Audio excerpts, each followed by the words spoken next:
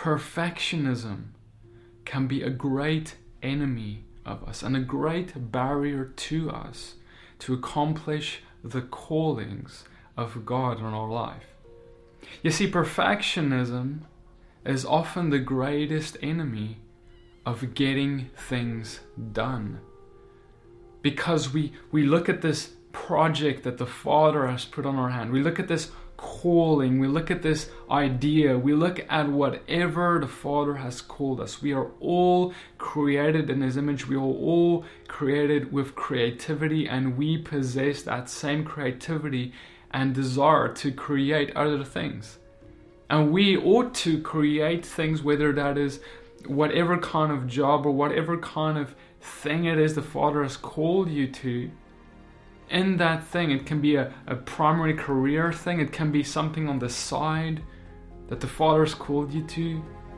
And whatever that is, whatever that idea, that dream is, it may never get done. And you may never even start in fear of failure, or in fear of it never being good enough, in fear of it not being perfect. You see, brothers and sisters, as in the creative process, when we create things, when we do things, we will continuously be faced with the reality that things won't always be perfect. You can take the best movie, you can take the best story, you can take the best athlete, you can take the best anything, music, a musical album, alright, anything that people have created.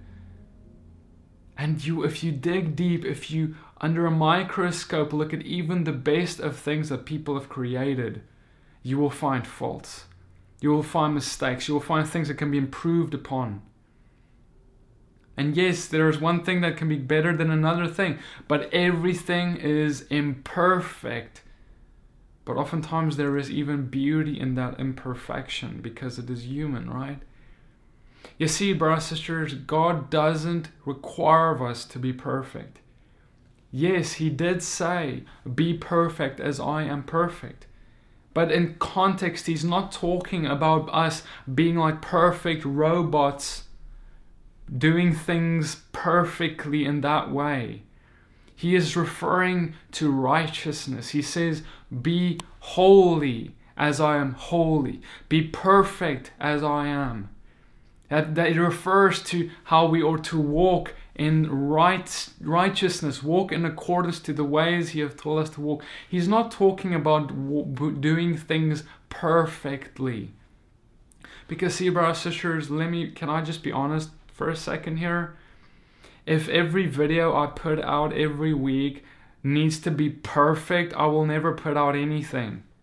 Because I will, in the editing process, when I'm looking at I'm editing, I'm looking at myself and I'm listening to what I have recorded, I will hear something that's not perfectly said, even if it's true, right? It's totally true, it's accurate, it's, I agree with what I said, but if I want the way I said it to have perfect grammar, perfect language, perfect communication, perfect everything, then I will never put out anything, because nothing will be able to satisfy that perfect standard I have set. And so what I have found, just personally learned, is that in the imperfections, as long as we're doing what is true and right and perfect in that way, perfect in terms of it is right, it is true, it is for the glory of God, if it is perfect in that way, the other imperfections that the human nature brings does not matter. It is okay to make mistakes, and then we learn from them and we move on and we get better. But you never get better if you never do anything because you're afraid of failing. It is by our doing of things that we actually practice in the midst of doing. That is why they often say that if you want to learn something really well, go and teach it. Because if you teach it, you will be learning it better than anyone else who's just learning it for the sake of learning it. Right? And so in the same way, when we do things, In the midst of doing them, we learn and we become better at what we're doing. And then next time we're better and we're better and we get better. And so, brothers and sisters, I'm putting this out. This is a different kind of video, but I'm putting this out because I believe that the Father is saying there are as many of you who have received dreams, ideas, desires, things that are from God, who's called you to do these things for His glory, not your own, His glory. But you're stepping back and you're not stepping and doing it because you're afraid of imperfection. Or maybe you've tried doing it, but it wasn't up to standard, it wasn't perfect, so you never put it out there. But it's in the midst of doing and putting it out and continuously going on and doing it more and more and more, that is the process in wherein you get better.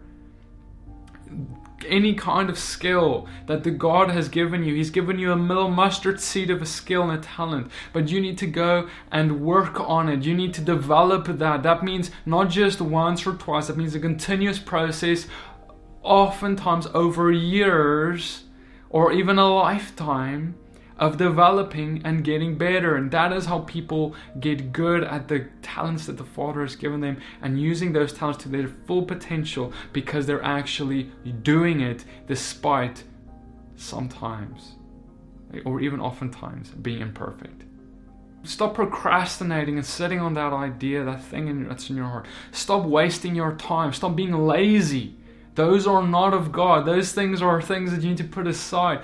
Get up and work and put your talent to the work and let it give God the glory, because that's why you have it. Every single talent that we have, it's not just a coincidence. It didn't just fall into our lap out of nowhere, out of the sky. No, every talent, every gift, every strength we have is from God. And it is only in the development and the exercising thereof that we can use it to its full potential. And brothers and sisters, here's the thing. The talents that we have received, right, whatever that is for you, it is to plug into your calling so you can reach more people with the glory and the kingdom of God. So the kingdom of God can go further. And if you waste your talents, if you do not develop them, if you do not exercise them, even because you were afraid, you will be like the man who Yeshua told the parable about. He said there is a man who he gave talents to, and he buried it in the ground because he was afraid. He had fear. Fear of imperfection, of what if if I don't use it well enough, it doesn't have enough fruit. What if it doesn't look pretty enough? Fear of mistakes, fear of whatever. And he was so afraid that he buried it, and he didn't want to use it at all. He completely tried to forget about it. God says to that man, you go. You I will not use. You will not receive any more talents. But the one who received the very little bit of talent, but developed it, God came and He said, well done, good and faithful servant. I have entrusted you for little. Now here is more. And God gives him more talents on top of what he's received. And now he has more to use for the kingdom of God than the one who received maybe even more from the get-go, but who never used it in the first place. So brothers and sisters, it is important. This is an important matter. Laziness is not of God. Procrastination is not of God. And the sooner you get up and start running, the sooner you'll start seeing the Father pour more talents on your life. And then you will see your personal ministry, whatever that looks like, grow into something great that is effective for the kingdom. And you will be able to one day stand before God and be happy with the life, the shot you had proclaiming the gospel. Because see, brothers and sisters, you have one chance at building His kingdom today.